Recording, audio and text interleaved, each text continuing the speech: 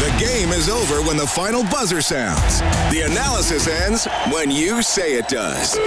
This is the Century Casino Overtime Open Line. Interviews, analysis, and your opinion. Oilers hockey is brought to you by World of Spas. And now, here's Reid Wilkins on Oilers Radio, 630 CHED. Domination by the Chicago Blackhawks. They beat the Oilers 6-4. Okay, we have Oscar Klefbom and Ryan Nugent-Hopkins. Live post-game reaction, Klefbom and Nuge. We're going to start from the press box here at Rogers Place with Jim Matheson, Edmonton Journal. This is for both players, actually. The Oilers scored early on a power play, as they often do. So what happened after that? It almost looked like, okay, we got the game going here. We did what we normally do, score on a power play. Then what happened to turn the game around? Well, I think they obviously they got their second on the power play, but they kind of got momentum going with some shifts in our zone, and they put a lot of pucks on net. And after we score one, especially on the power play, we should be coming right back at them 5-on-5 next shift, and they kind of turn it around right then. Our next question comes from Rob Tychkowski, Edmonton Sun. Hi, either one of you. Chicago seemed to have a lot of jump in that game. Did it take you a little while to adjust to the time and space to playoff hockey, or were they just a little quicker out of the gate? Well, maybe, but that shouldn't be an excuse for our part. We should be ready, and today we just got outworked. It's easy as that. We showed some urgency, obviously, in our power play, and we got rewarded. But 5-on-5, we got to play better, and obviously be ready when the puck drops. Today, to help with momentum swings, good or bad, was that a factor at all? Could you have played off that? Yeah, I mean, we talked about it before the series. They're an opportunistic team, and they have a lot of skill. They'll make you pay with little mistakes, and we know the ice isn't. It's not 100% great out there, so we wanted to simplify things early, and maybe we got away from that a little bit, but they definitely capitalized. They had a lot of high quality scoring chances, and they have the skill to be able to score on those. Our next question comes from Jason Greger, TSN 1260. Oscar, you mentioned 5-on-5, you got outworked. You guys did get up 1-0, and then an unlucky break really for Mike Smith on the first one. Some people are saying they thought maybe that goal was deflating it all. Did you see any difference in your team's play before, when you were leading 1-0 to being when it was 1-1, or was this just a full team effort where you guys weren't ready? I mean, it's tough for me to sit here and have the answer to why we're not ready. If you look at a team like Chicago, they obviously have a lot of experience in the playoffs and they play the right way. We just got to do the same and simplify things, like Ryan said. If we're going to be a consistent team, we got to start with the small things and do the small little things right in our zone to start. And our next question comes from Daniel Nugent-Bowman, The Athletic. You guys obviously both are fixtures on the penalty kill, and Chicago went 0 for 8 against you guys during the regular season. Tonight they scored 3 goals, a big part of the game for them. What changed, do you think? What was the difference for you guys and how they approached it? Well, we know that they have a good power play. They have a lot of skill. We know they can capitalize 5-on-5, but obviously that's going to go into their 5-on-4 play. So we had a good PK all year. I know we can get back to it. Obviously we got to sharpen up a little bit, better clears maybe, but overall, we just got to get the job done. We know what we're capable of on the PK, so got to get back to that. We will now take questions from... All right, that's Ryan Nugent-Hopkins and Oscar Klefbom. Clearly disappointed as the Oilers are thumped in the opening game of this series 6-4. It was 6-2 for more than the last period of the game. The Oilers got a couple of late ones to make it somewhat interesting, but the Blackhawks full marks for this victory. Along with Rob Brown, I'm Reid Wilkins. It's Overtime Open Line, courtesy of Century Casino. Rob, we often talk about how teams start games, and even though Edmonton got an early goal, oddly enough, you and I texted each other about 50 seconds into the game about how the Oilers looked in their opening couple of shifts. Yeah, we just talked about it with Bob. The fact that the Oilers had a 1-0 lead wasn't indicative of how the game started for the Oilers. They were loose. They missed men. They missed assignments. They pinched at the wrong points. They turned the puck over, and that was all in the first minute of play. I mean, this is a playoff game. In a short playoff series where the games are just a little bit more important, and in the first minute you give up 2 2-on-1s, you can't come out and play that way and find success. Now, I know that they got a lucky break with the too many men on the ice penalty, but the Oilers in the first 5 minutes weren't playing the way they needed to play, and eventually the Chicago Blackhawks made them pay. I know there's been a lot of discussion about the Oilers' 5-on-5 play. We get that. They did do some tinkering throughout the regular season to try to improve that. I would argue, Rob, and I want to get your opinion on this too, I don't think this was just a 5-on-5 loss for the Oilers. Fair enough. They were outscored 5-on-5, didn't actually score a 5-on-5 goal because they pulled their goaltender for their fourth goal. But, I mean, Chicago's power play was 3 for 6 tonight. Edmonton's was 3 for 4. So, you know, you're not winning the special teams bet, and you're taking 6 penalties. You can't take that many penalties in a game. No, the Oilers were not the desperate team in this game. The Blackhawks were. They won every aspect of the game other than the Oilers' power play, which everyone knew that the Oilers were going to score in the power play, but the Blackhawks were able to counter that by putting the puck in the net on their power play. I've watched a couple games. I watched the Calgary Oilers game the other night. There seemed to be more intensity in that game. There was more intensity. I watched a little bit of the Florida Islander game today. There seemed to be a little more intensity in that game. The Blackhawks really don't want an intense type of game. They're not the bigger team. The Oilers are the bigger team. The Oilers could be the more physical team. If this is a game that is played as on a perimeter where they're just going to go by skill, you know, yeah, the Oilers have the top 2 players, but, you know, the Blackhawks might be able to throw out a couple other lines that can score goals 5-on-5. So the Oilers have to come much more intense, much more desperate, much more physical in the game on Monday, or they're going to find themselves in the same boat they were tonight. 6-4 Chicago wins. We will have head coach Dave Tippett live here as soon as he takes to the podium at Rogers Place. 4-1 Chicago after the first period. It was bad enough they got 3 goals in 3:26, and then Taves added another one, 4 goals in 7:06. Rob, we often talk about that too. It's not just that you can take a period of the game and control it. How much damage can you do in that period? And Chicago just totally blew it open in that sequence. Well, that changed the way the game went into the second period. We've seen it time and time again where one team dominates a period of play, the first period, for example, and at the end of that period, they're not rewarded. It's 1-0, or they're up by 1, or it's an even score. The second team, the team that struggled, comes out and has a better second period or better next period because they feel relieved, they survived, and now they're going hard because they feel in that break, you know what, we survived this.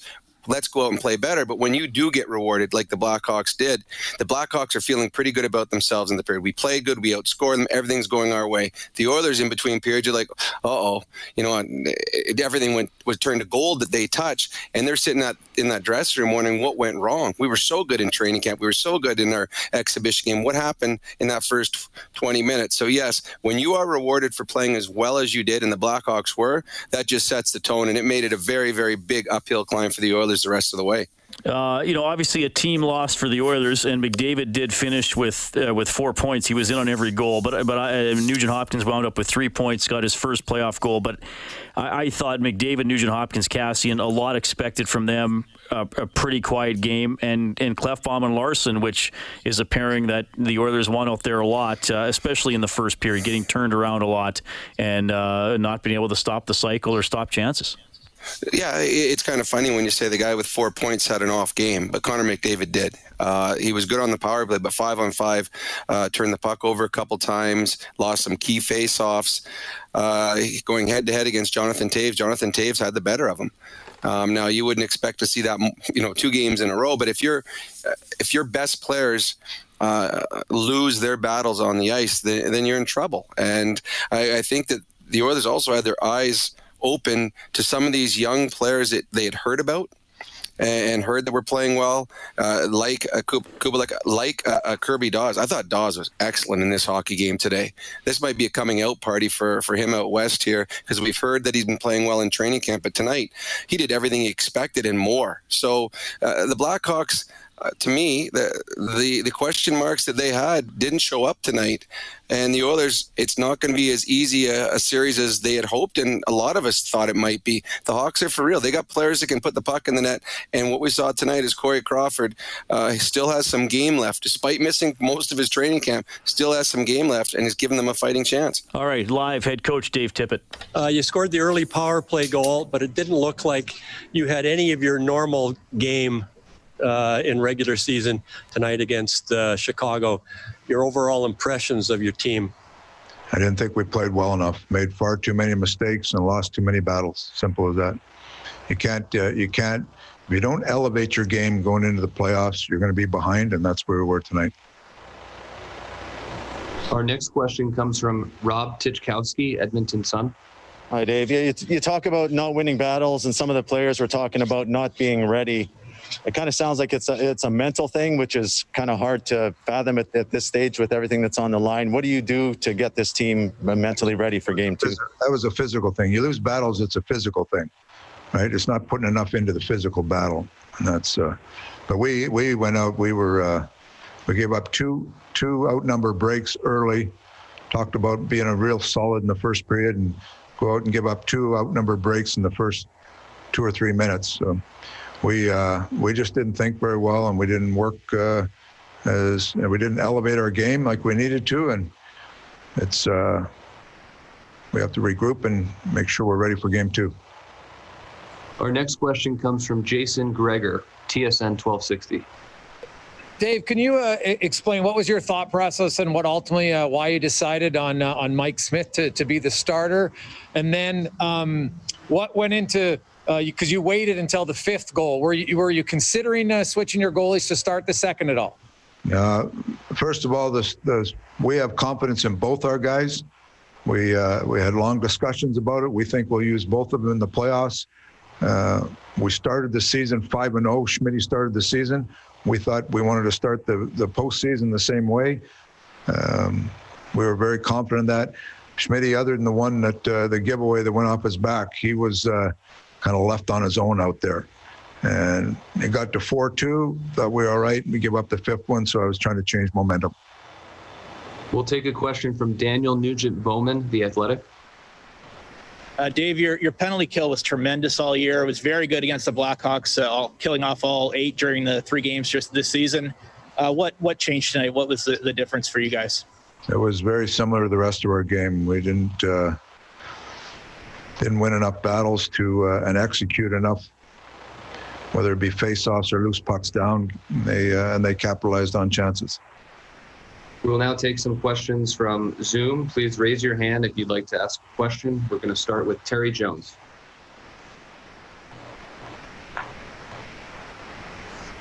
Dave, can you, we talked before about how best of 5 series, how large that game 1 is. Now you've got till 8:30 on Monday night.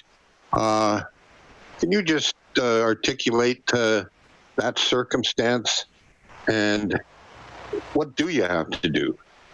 They have to play better, right? So everybody understood the importance of game 1. We didn't get it. We got to regroup in a day and show up and make sure that we correct some of the errors we had and make sure we're a little more competitive in this next game. The next question comes from Ryan Rashad. Dave, it was, as you mentioned, it was clear early with a couple of odd man rushes that maybe things were a little bit jittery in the early going. And I guess it's one thing to start that way, but was it concerning to you that knowing that it was going that way, that you weren't able to turn it sooner? And why do you think, kind of knowing what was happening, your guys weren't able to sort that out sooner and get back into it sooner? I think a little bit of that is we got on our heels and they were playing well. We took a penalty. Their power play scored. Made the one mistake, and then their power play jumps in and gets them a lead. So you're trying to grab it and get back in the game. But some of the errors we were making with the puck early on, Clef had a couple of them where the early chance we gave up, we just missed a pass, and then we gave another one up to the slot. Those are just things that you have to do. You make sure you have to do things right, and you. Usually the team that makes the most mistakes ends up on the back side of it, and we made more mistakes tonight. We'll take 2 more questions. The next one comes from Mark Spector, David, you've been around a long time. You've seen all these things come and go, right? You have a good camp. You play a pretty solid game against Calgary. Talking to you, it sounds like you expected your team was as ready as you could be. And this is as unready as they could possibly look. Any idea how something like that? To say that we're disappointed the way we started would be an understatement. I think you have to give Chicago some credit. They played well, but some of the errors and just the way we went about things is it's not playoff, and it's certainly like we were a way better team in the regular season. And you get behind early, you start to cheat, you start to do some things that don't look like a good team, and that's where we were tonight. And we just there was too many mistakes made, and then when you're trying to overcompensate it by cheating and get back in the game, you don't look like a very good team, and that's where it was tonight. Our last question comes from Tracy Myers, NHL.com. Tip, just wanted to ask you what you thought of Mikko in relief, and also I assume you'll consider both him and Smith for Game 2. We'll talk about where we are with both our goaltenders. I thought Mikko was fine in there. Thank you, Coach. All right, that's live from Rogers Place. Edmonton Oilers head coach Dave Tippett, his team thumped today 6-4 by the Blackhawks, and they were thumped. It was 6-2, and Edmonton got a couple of goals late to make it somewhat interesting. 780-496-0063 to call or text. We'll start interacting with you after the 4:30 news. We'll have a quick news and weather update in a couple of minutes. Rob, Tippett talked about the losing physical battles and also the mental side of the game, and certainly a complete loss for the Oilers, but we were talking about some of the pinches, and I saw defensemen taking silly chances on the pinches, and I also saw, simple pinches along the boards where a forward's supposed to go back and cover the point, and I saw defensemen making, in some cases, well-advised pinches, and nobody going back to cover. Like, it was just a complete, I don't know if it's concentration, mental, or you think we're going to keep four guys down low and go for it, but just not making, simple plays that NHL players usually make. No, and sometimes there's an overconfidence that comes into play when you're playing against a team you should beat. And when you get overconfident, you start to anticipate, cheat on plays. Okay, he's going to keep this in. That'll send us back in an odd man situation. Instead, when you don't keep the puck in, when the puck or the player gets by the defenseman pinching, now you're caught in an odd man situation. So it's, as a player, you're supposed to play on the safety side. You're always supposed to be on the right side, the defensive side of a puck whenever there's a pinch in play. And sometimes you hope that a puck goes the right direction and maybe you can get sprung, but when you hope, you put yourself into a problem. And the Oilers, they lacked communication. They struggled with their communication tonight. Plays that they normally make, plays where they're supposed to be in a certain position, they weren't there. And I mean, it was illustrated on the Smith giveaway in his own end, where he was anticipating his defenseman was going to be where he put the puck. He wasn't, and it turned into a goal shortly after that. So the communication for the Oilers wasn't great. And because of that, it cost them a couple goals, and little things add up to big things in a playoff hockey game. And in a 5-game series, Game 1's awfully important, as they've talked about a lot tonight. Now there's an immense pressure on the Oilers on Monday night, so they got to right the ship, and it starts in practice. Communication, simple things that left them tonight in this game. All right, 6-4 Chicago taking it in Game 1. 780-496-0063. We'll go to the phones when we get back. You'll also hear from McDavid and Nurse. Century Casino Overtime Open Line. Live Oilers Hockey is brought to you by World of Spas. This is the Century Casino Overtime Open Line. Here's Reid Wilkins on Oilers Radio, 630 CHED. Dominic Kubalik, 5 points for Chicago in a 6-4 win over the Oilers. Jonathan Toews had 2 goals and an assist. Connor McDavid, 4 points for Edmonton. Nugent Hopkins with 3 points. 6-4. Chicago takes Game 1. Reid Wilkins, Rob Brown. Well, Tippett's been pretty guarded what he says about his goaltenders, Rob. And again, we were wrong probably 90% of the time throughout the season when trying to predict the next Oilers starter. I can't see how Mikko Koskinen doesn't start Game 2. The start that he'd hoped for, and unfortunately for him, the team in front of him wasn't very good, and he didn't give the team the big save that it needed. So I wouldn't put 5 goals on Mike Smith, but he did give up 5 goals in just over 20 minutes. Less than half the game, yeah. Yeah, you need to make a save. You got to save the ones that you're supposed to, be also got to save a couple that you're not supposed to. He didn't do that. Koskinen, the way he played in the training camp, the way he played against the Calgary Flames, and the way he finished the game tonight, to me, it's an easy decision. They said they're going to play both goalies, and now they got the opportunity for Koskinen to get his start in game 2. A little bit by default, we'll make Koskinen the 4th star of the game for White Eagle Homes, built from the homeowner's perspective with thousands of personalization options. Visit whiteeaglehomes.ca. 3 stars from 3-2-1, Sod, Taves, and Kubalik. Can't argue with any of those. Okay, Jordan on the line. Jordan, thanks a lot for calling. Go ahead. Hey, guys. A couple points and then a question, I guess. I guess for yourself, Rob, like going in as the favorites, was it that the Oilers were playing a bit too uptight, or were they not loose enough? And then a follow-up question, that shift after the power play goal, I think it was either Ellis or FNSU had like a backhand shot that was kind of a partial save and then like off a post and another scramble play. And in my mind, like, wow, like how much does luck play into how hard it swings the other way? And could that have just fed into a bit of bad luck feeding into whatever psychology was at play? Thanks, Jordan. Honestly, I don't think they played too uptight. I think they played the opposite. They were too loose. Sometimes as a favorite, you overestimate the opposition. If you go in playing against a team that you are worried about, if you're scared, for example, if they were playing against the St. Louis Blues, the Stanley Cup champions, you would be very tight. Like you're like, okay, we can't give up a turnover. We got to get pucks in deep. Like all those focus things are really right there for you. But when you go in a game that you're supposed to win, expected to win, you know what, maybe this bounce is going to go for me. So you don't play the right way. You don't play the strong defensive type of game because you don't think you need to. Well, the Oilers found out tonight that they have to. As for the play there, both teams are going to say that there was opportunities that could have extended leads or got them closer. The Blackhawks missed some great chances as well. Yes, that was would have been a huge goal at that time. It was Ennis that came in and made the backhand, almost put it in the net. But I think there was too few opportunities like that where the Oilers could have said, hey, that might have changed the complexion of the game. Because in all honesty, outside of their power play, it wasn't even close 5-on-5. The Chicago Blackhawks were that much better, and I don't know if one goal by Ennis would have made a difference simply because the Blackhawks just come in shift after shift after shift, 5-on-5. Dustin texting in, he's wondering, Rob, about why Tippett didn't mix the lines up sooner, maybe reuniting Nuge, Leon, and Yamamoto, and he also adds Cassian has to bring the intense version of his game. Absolutely agree with the Cassian part of it. You didn't see, and that's one of the things we talked about in the pregame. Players like Cassian who feed off the energy in the crowd, who love throwing big hits just to hear the emotion, and that just rings right through your entire bench, really didn't notice him a lot tonight. And he has to be noticed to be effective.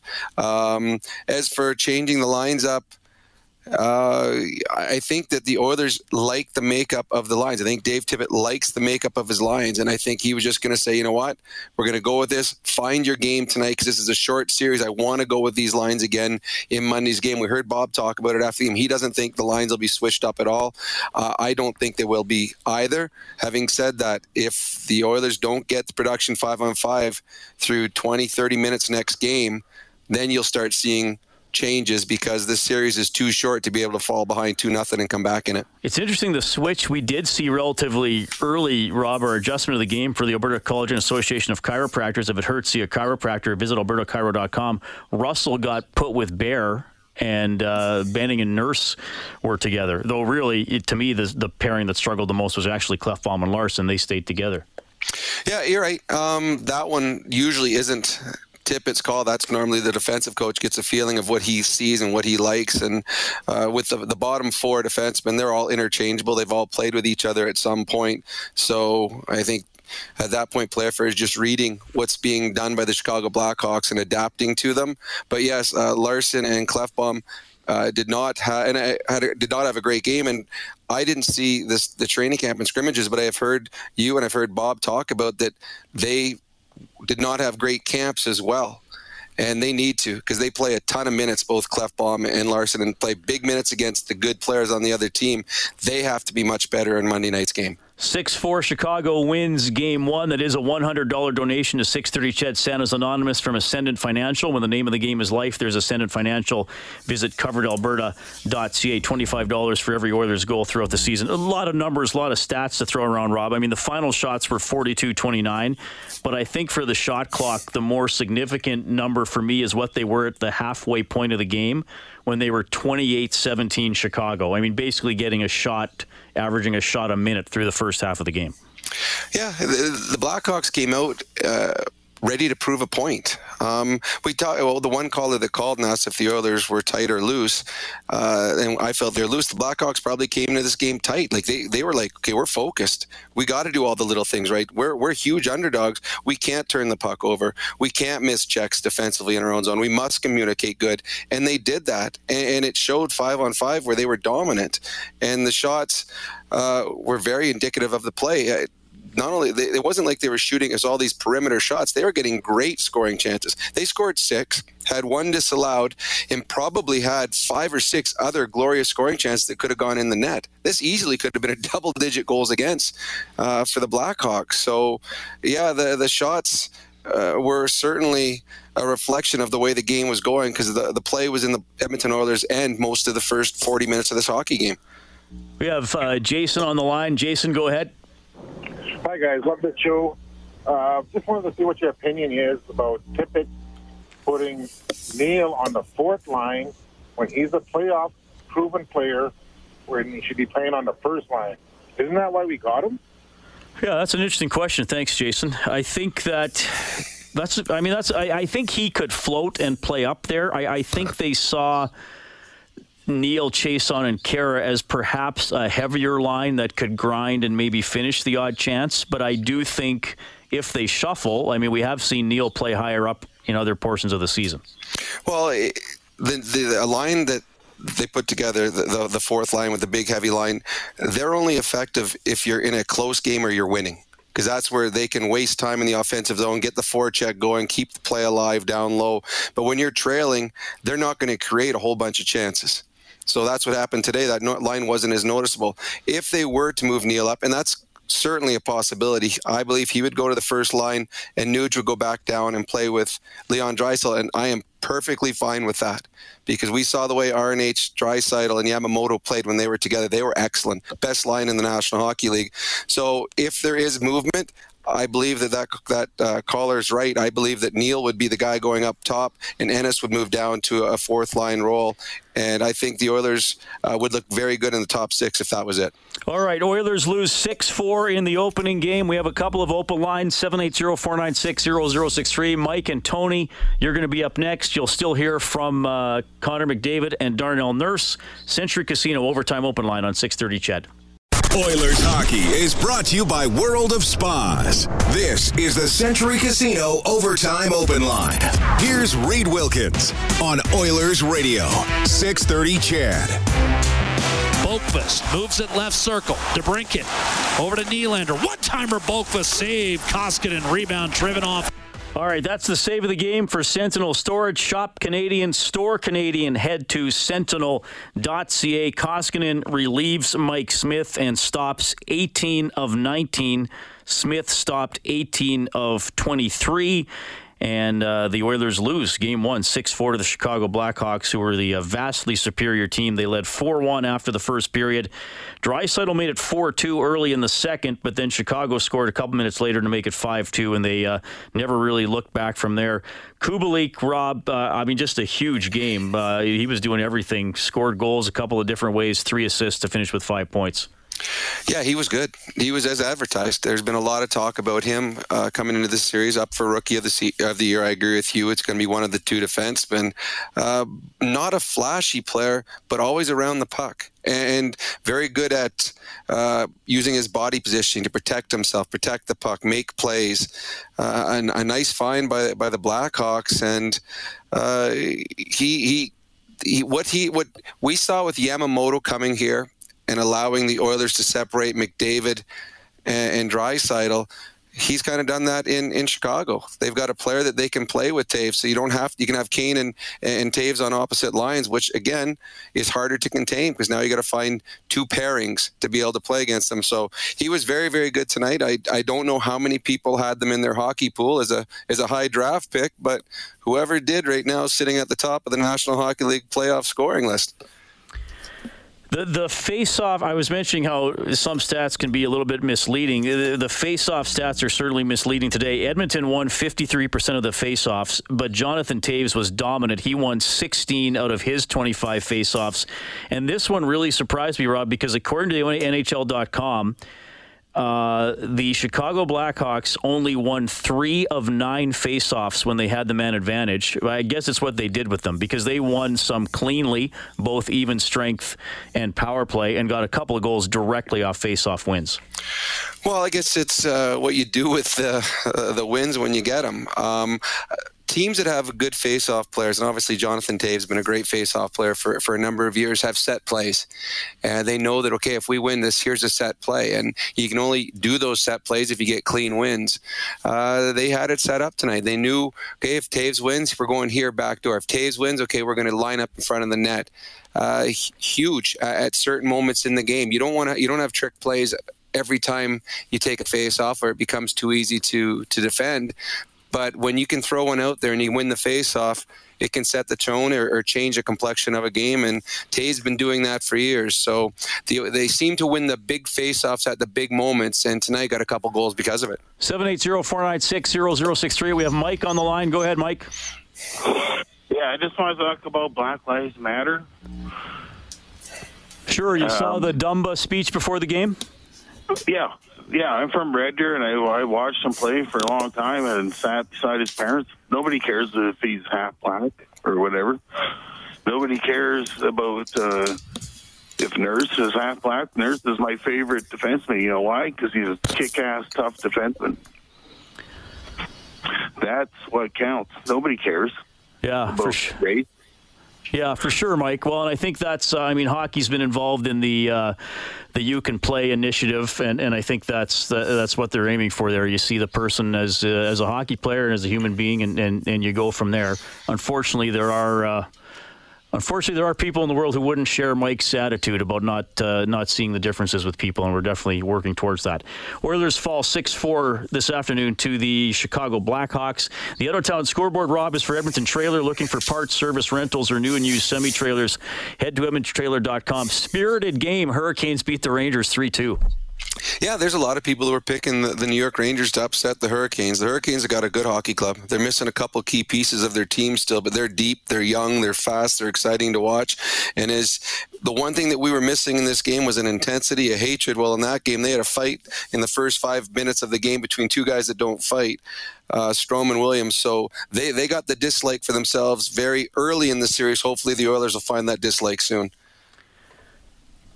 Also, now a final. The Islanders hold off the Panthers for a 2-1 win. Canadians and Penguins coming up at 6, and then at Rogers Place, it's the Jets and the Flames. Also, I should mention the Raptors are back at it tonight, regular season game against the L.A. Lakers. This texter says, why does the coach always wait to pull Smith? Maybe it would have been a closer game. I would have pulled him after 3. That is an interesting debate. I wonder if the fact that you're sitting around not playing for 4.5 months. Let me put it this way, Rob. If this is game 1, 4 days after the end of the regular season, and you're down 3-1 after the first or halfway through the first period, I wonder if the hook comes out quicker in that situation. Possibly. Obviously, everything's different because of what has happened and transpired over the last 4 months. I still don't believe he would have pulled him then. I think he would have waited till the end of the period to make the decision. And it wasn't, the goals weren't on Smith. They weren't, okay, it's an easy one where a guy lets in a couple bad goals, okay, pull him, he's not on his game tonight. They weren't on him. That was more a reflection of the team playing in front of him. At that point, you're like, I'd like to get rid of about 14 players right now and pull them. It's hard to say what to do as a coach. It's not an easy thing pulling a goaltender. You're worried about the goaltender's confidence. You don't want to send too big a message and say, all right, we pulled him after 3, and say, okay, let's let our players off the hook. I'm pulling the goalie, so maybe maybe they'll think it's not their fault. The first 20 minutes, actually, the entire game was on the players and the way they played tonight, not on the goaltending. Having said that, I expected him to be pulled after 20 minutes. A little surprised he started the second period. Deepak says, hi guys, a beautiful Saturday ruined by a lackluster performance by the Oilers. They looked slow and disinterested. I was expecting so much more. Well, I think we all were. I mean they didn't lose 6-4 with it's 4-4 with 10 minutes left, and the Hawks executed better in the final 10 minutes. This was, as we were talking about, looking poor pretty much right from the start. And yeah, he mentioned they looked slow. The Oilers they have some fast players. I think they have more team speed than the last couple of years. But they did. They never really got in on the forecheck and forced the Chicago defense tonight. Maybe a couple shifts by Leon's line. Maybe Neil and Chason were able to get in there and grind a little bit. They're not fast players. But, yeah, the Oilers did not look fast tonight, this afternoon.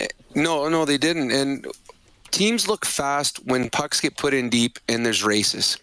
When you're playing a game where you're trying to control it through the neutral zone, you're not putting the puck in deep, when you're trying to beat guys one-on-one, well, that's when you slow down because players can't go full speed. They're trying to see, okay, is he making a juke or a drive just before he gets to the blue line? I don't want to go offside. So had the Oilers played a simpler game where they throw the puck in deep and they know if I get to center ice and I'm going to shoot the puck in, my two line mates know they can go full speed. They do not have to stop. You look faster. If the guy with the puck goes up past the red line, he's kind of trying to deke players, those other players have to slow down and read off of him. So I think the Oilers did not do a good enough job getting pucks in deep where the Blackhawks did. It was simple. They got to the red line and they were dumping the puck in, so that meant they were always going at full speed. That's why they looked faster than the Oilers tonight. 6-4 Chicago, 780-496-0063. Tony standing by. Go ahead, Tony. How's it going, boys? Long time no talk. Thanks for calling. Got a couple questions, actually, because I was wondering if maybe today's game, we played I can't even describe it. Do you think they were maybe overvaluing what maybe they were thinking that Chicago wouldn't be as good? Or do you think that they weren't expecting Kubalik to perform the way he did? And, do you think there's any factors along the lines of maybe they're underestimating what Chicago really had, that there are more than just 3 or 4 players, that maybe they actually do have a little bit of depth? Well, I think they have more than just a little bit of depth. I read a stat not too long ago that after both teams start to the season, I don't know what it was, 8 games in or 10 games in, the Oilers and the Blackhawks had almost similar records. They were pretty close in the standings. So the Oilers had a good start to the year. The Hawks didn't. But after that, they played the same. But going in as a favorite is much different. The Oilers, if you're looking at Oilers are the number 5 seed going against the 12 seed. People think that the Oilers actually should have been the number 4 seed.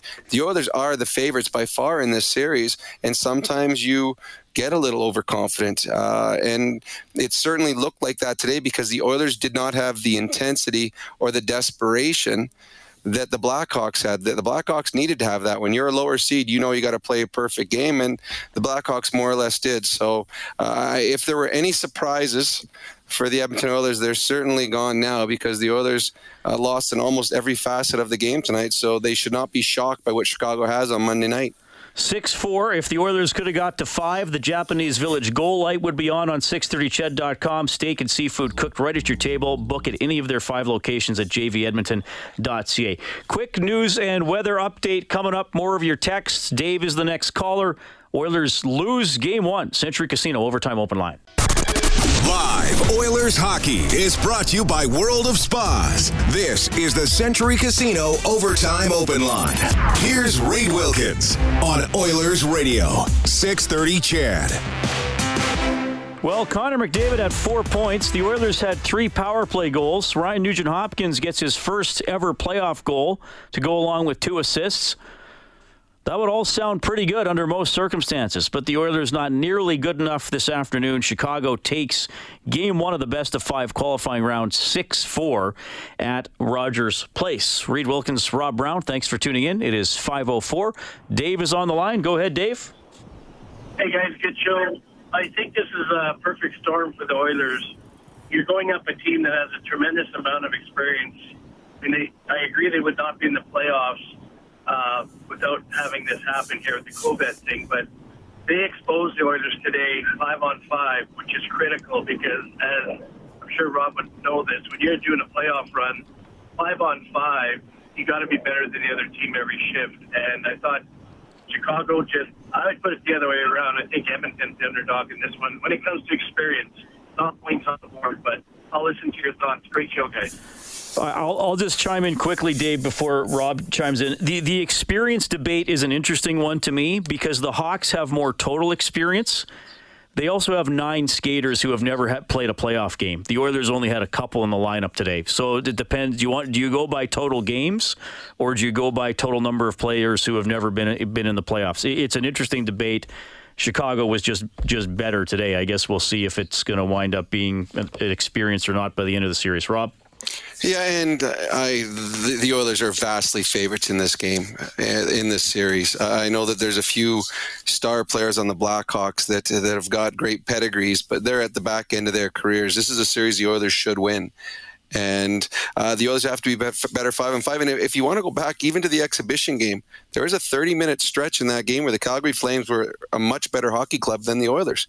Mike Smith made a number of big saves. The Oilers built up a 2-0 lead, and then Calgary pushed back and were a much better team until the Oilers got a lucky break in the third period. So this is not a surprise. It was talked about before the series. Has been talked about all season long that the Oilers 5-on-5 need to be better. They need to be better in their own zone, and they got to recognize different formations. They got to recognize when teams forechecks. They got to communicate better. It's been an Achilles heel type problem for the Oilers in their losses. It's usually their 5-on-5 hasn't got it done. Their power play was excellent, and the one thing that we talked about, Reid, you and I, before the series started, we both felt that the Oilers power play would continue doing exactly what they did. That type of talent just doesn't dry up over a 3 or 4 month stretch. But we both talked about the fact that we didn't know if their their penalty killing would be able to keep up to what it did in the regular season. And tonight we saw that their penalty killing has to be close to what they were capable of doing in the regular season if they want to win hockey games. And tonight, their penalty killing was exposed, and they gave up 3. And on the other 3 power plays Chicago had, they had a number of great scoring chances. So 5-on-5 and penalty killing both need to be better on Monday night. Clint says he has a question for you, Rob. Is it easier to rebound from a game where you play poorly all game or a game where you blow it late in the third period and wind up losing? It's much easier to rebound from a game like this because halfway through this game, the Oilers were already thinking about next game. They knew that this game, well, not new, but it wasn't good for a long, long time. And they knew they did so many things wrong. They're going to be able to rebound. A heartbreaker is tough to come back from. When you lose a game that you deserve to win, or if a last-minute goal, or you lose in overtime, those are much harder to overcome. So, to me, I believe they'll bounce back. I mean, this is a game where the Oilers played poorly, where their star player, Connor McDavid, had an off night, and he still had 4 points. So you got to think, okay, if this is an off night, he gets 4 points. If they fix some things defensively, they should be okay. But now the one caller called earlier said where the Oilers are a little tight before this game. Well, you can get a little tighter now because now the importance of Game 2 is huge. In a best-of-5 series, you can't drop the first 2 games and hope to win a series. So now there could be nerves going into Game 2. Look for their leaders to lead by example and try and get them through that. You referenced that playoff stat from the late 70s and early 80s when there were best-of-5 series in the first round. The Game 1 winner took 49 out of 56 series, so 7 out of every 8. So there you have it. It's tough. It's total. I mean, the Oilers lost... when they were in 2017, they lost Game 1 against San Jose, won the series, and then against Anaheim, they won Game 1 of a best-of-7 and lost the series. So that shows you, in a best-of-7, it's obviously always means something, but means less than in a best-of-5.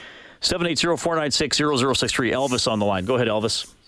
Hey, guys. Love listening to the post-game show, and there's a lot of freaked-out people out there. All my buddies, I've been getting texts like crazy. I take this game as one up. I had a stinky feeling about this game because as long as I've been watching the Oilers, they don't play fantastic in afternoon games, and I was just dreading that this would be an afternoon game. And sure enough, I think they'll bounce back. My question to you guys is, I when he started Mikko Koskinen and in the against Calgary, I thought for sure he was going to start him like today, and he didn't. Can you guys see? Like, I know everyone's talking about changes, and can you see them switching up defensive pairings for the next game? I could see them doing a lot of different things if they want to. The way they started the game tonight is the way they want to start every game. They believe this is the lineup that can get them through, but it was exposed at times. I agree. I thought Koskinen was going to start today, but I've been wrong just about every time on Dave Tippett's choice for goalies, and I'm sure that Chicago possibly were thinking that Koskinen might start the way that the exhibition game went. Maybe it was a little head game by Dave Tippett. Unfortunately, it didn't work out. I think they would like to stay with the same defensive pairings that they had tonight and the same lines. Having said that, the leash will be a little shorter going into game 2. They can't afford to fall behind. They can't afford to lose that game. So they will hope that what they put together from training camp into today's game will be able to start the game on Monday. But look for things to change quickly if things don't go the Oilers' way early. Troy says, what about Nugent Hopkins' comments about the ice not being good out there? I was a little surprised to hear that because it is hot here in Edmonton, unnaturally hot, even for the summer. But I can't remember if Stoff's listening, he'll text me. It might have been Brian Burke who said it on Oilers Now. Somebody said it in the past week that the biggest enemy of ice is fans, because all of a sudden you get 16 to 20,000 people in there, and that is what raises the temperature of the building. Now, again, today it is unusually hot in Edmonton. I don't know if the ice was incredibly poor, but Nugent Hopkins seemed to think it wasn't as good as it usually would be in Edmonton. Well, I read an article the other day where I think it was Craig Berube talked about it too. And there's been they're going to start playing 2 or 3 games a day on an arena that would usually have one every second day. So it obviously the ice is going to not be as good as it normally is. I mean, all you have to do, anyone that's ever been out after a game, like a higher level game, even go watch a midget hockey game and then go out afterwards and see what the ice is like. The ice takes a beating, and when you have NHL players out there 2-3 times a day, every day, I don't know if the ice guys can keep it at top condition. Then you throw in the heat outside and all that. The hardest working guys probably right now will be the ice guys in both Toronto and Edmonton, trying to get the ice to the standards needed for it to be for these NHL players. But yeah, now again, bad ice affects both teams, and Chicago's a skating team as well, so it will affect them just as much as it affects Edmonton. But players notice it, and it does change the way you play. When we went and played in Madison Square Gardens after the circus was there, you played a little bit different because the passes wouldn't sit right. They would bounce. You'd shoot more often because you didn't want to pass up an opportunity because the pass might not get there. It'd be bouncing a long ways. So watch for the players, if the ice is a little yucky early in a hockey game, to change the way they play. All right. 6-4 Chicago beating the Oilers. The last time, actually the only time Chicago beat Edmonton in a playoff series was 1992. Rob, our face-off trivia question was about that team. Clayton knew the answer. You were on the team. I know your memory isn't always as sharp as you would like it to be, so I'm not going to bug you if you don't get it right, but I will ask you. I'll give you the opportunity to win my love and affection. All right, I want that. Who is the captain of the Blackhawks in that 92 series? One of my favorite hockey players I've ever played, Dirk Graham. You are correct. Yeah, great man, great leader, great captain. If all captains could be like him, teams would all be blessed with fantastic leadership. Clayton knew that. He gets a prize package valued at $50 to enjoy at Fast Track Indoor Karting. Safe, adrenaline-pumping fun. FastTrackKartingEdmonton.com. Doug writes in, he says, Reid, the Oilers don't have the advantage over the Hawks in any aspect of the game. Doug, I think you just need to take a step back. We'll see what happens in Game 2. Today they didn't. Today they did not.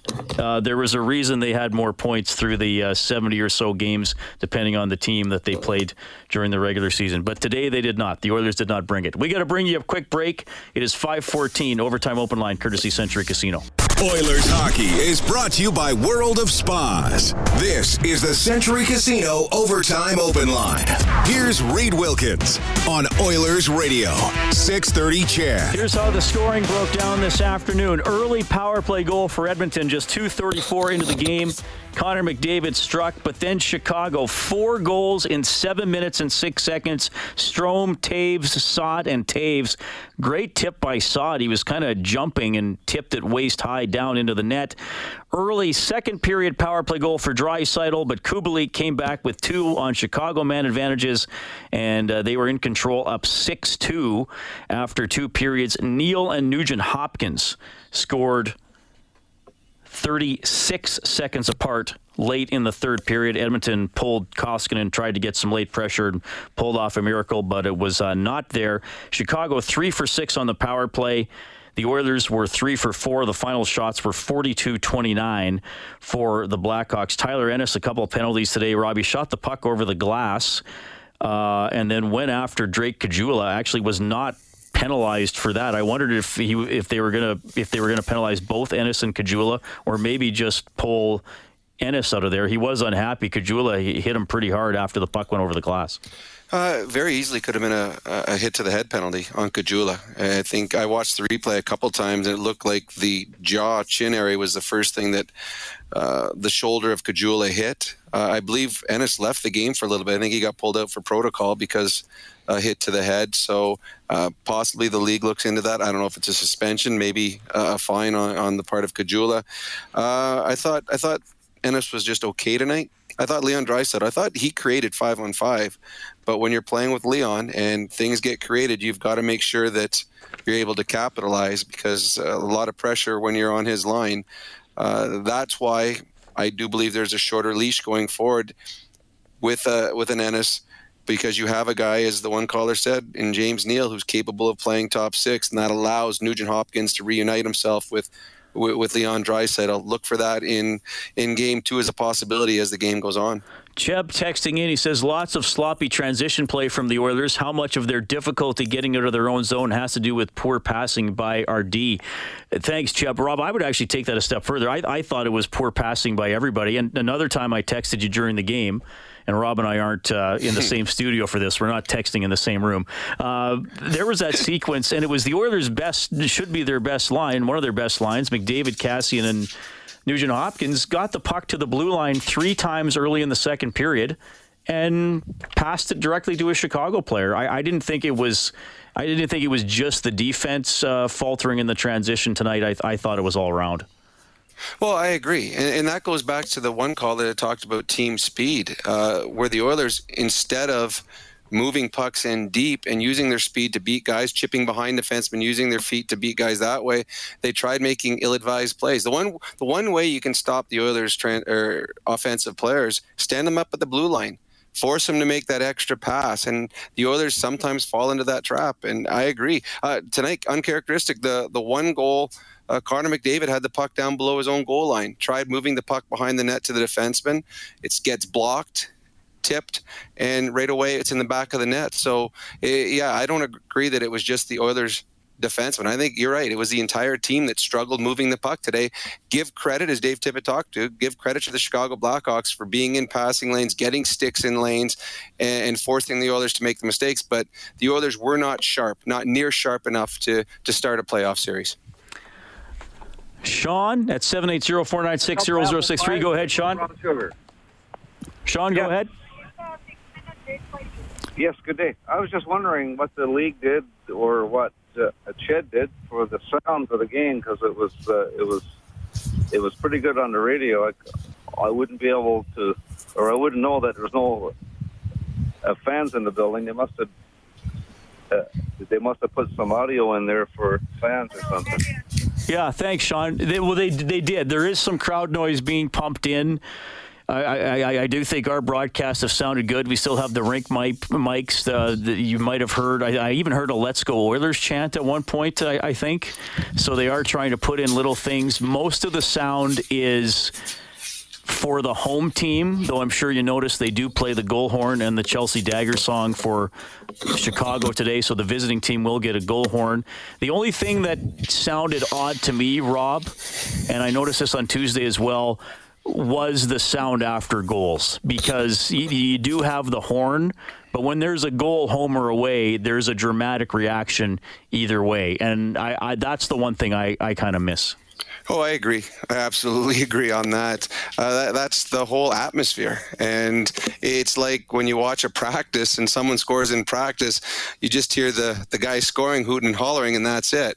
So I think that's the biggest part I agree that you're missing. Although I agree with that caller. It does sound pretty good. I think that the NHL or whoever's doing it has done a very good job of making the atmosphere on television or on radio seem realistic. Unfortunately for the players playing in the game, they don't get to benefit the same way we do as fans. All right, Rob, Game 2 is coming up on Monday night, so the Oilers will probably practice tomorrow, much later game on Monday evening. What do you think the focus will be at practice tomorrow? I think defensive play. I think the Oilers struggled. I think they struggled when they had the puck on the stick trying to get the puck into the offense. I think the Oilers had miscommunication in their own zone. I think they misread plays.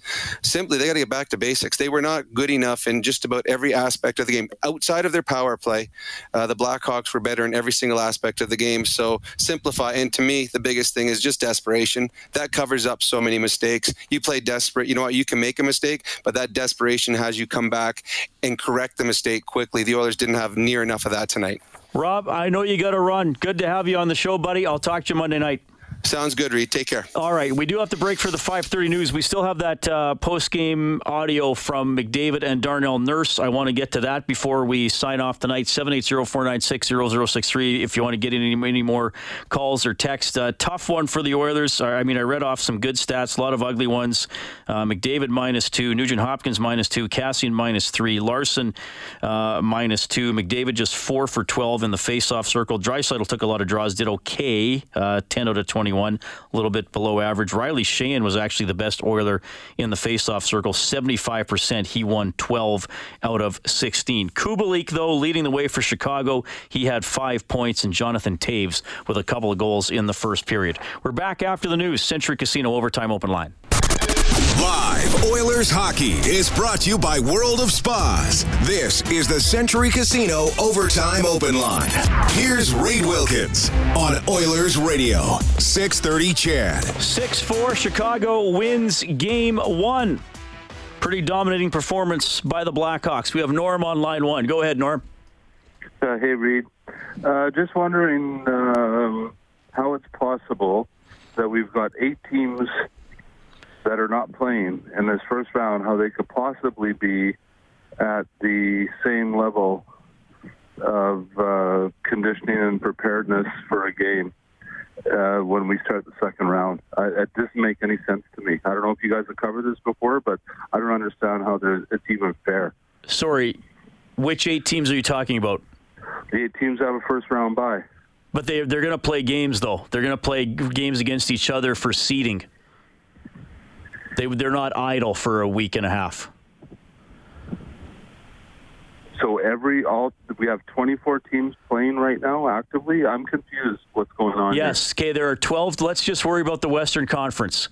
The top 4 teams from the regular season based on points percentage were Vegas, St. Louis, Colorado, and Dallas. They're going to play a round robin against each other to seed themselves 1 through 4. The other teams, seeds 5 through 12, are playing best of 5 qualifying round series where the losers are out and the winners are the 4 teams that those higher seeds are going to play in the next round. So the highest ranked teams are not idle. They're going to play 3 games each to determine positioning. Okay? 3 games. Yep. As opposed to possibly 5. I don't know. It still just seems a little off to me. It doesn't seem equal. There's something about it does not seem right to me. I'm not even sure why we're doing it at all to have qualifiers, to be honest with you. We're talking about a handful of games, like 8, 9 games, whatever was left for the average team. Finish it where the standings were. That's just what it is, to me, and go right to the 16 games. That's the way I think it should have worked.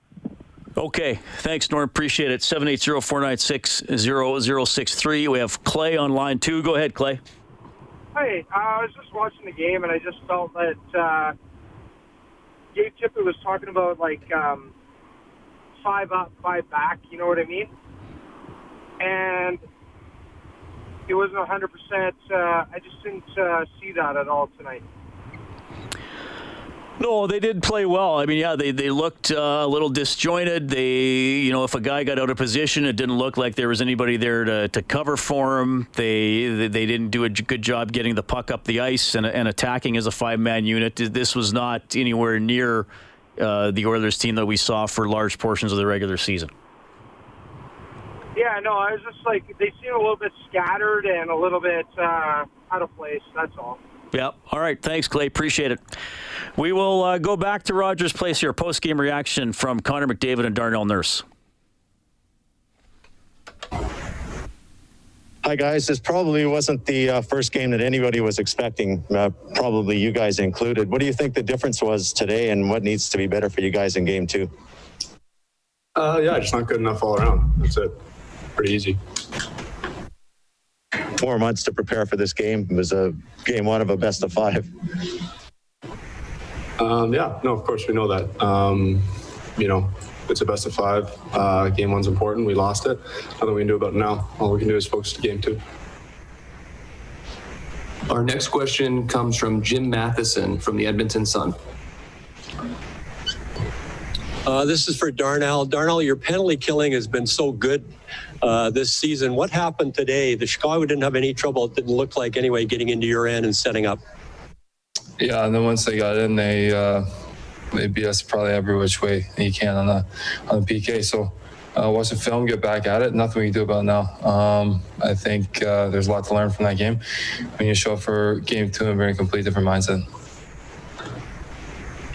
Our next question comes from Jason Gregor, TSN 1260.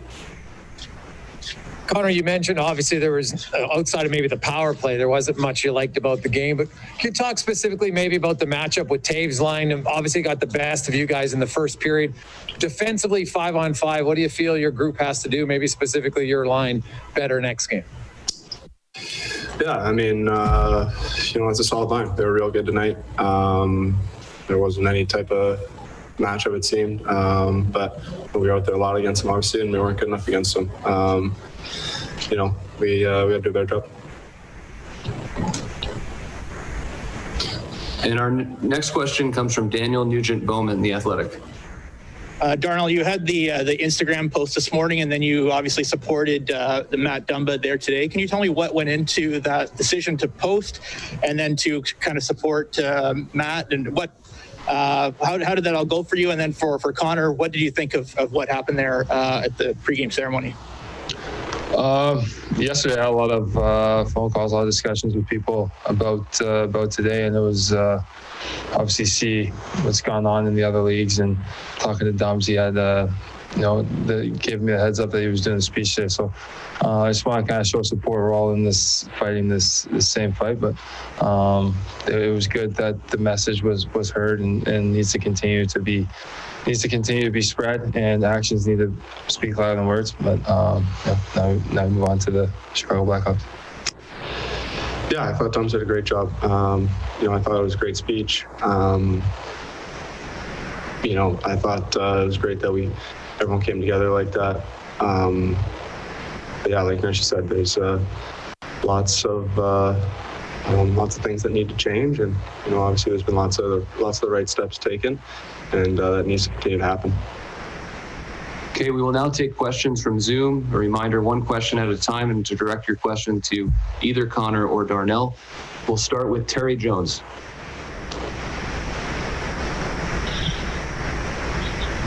Yes, Connor, can you just more of a big picture what you have to do between now and what is it, 8:30 on Monday night? Is it a big major adjustment, or is it just start over? Yeah, I think there's lots that needs to get done. Obviously, we're going to get back to work tomorrow. Watch exactly what went wrong, and we'll learn from it and come back for a very big game too. Our next question comes from Ryan Rashad.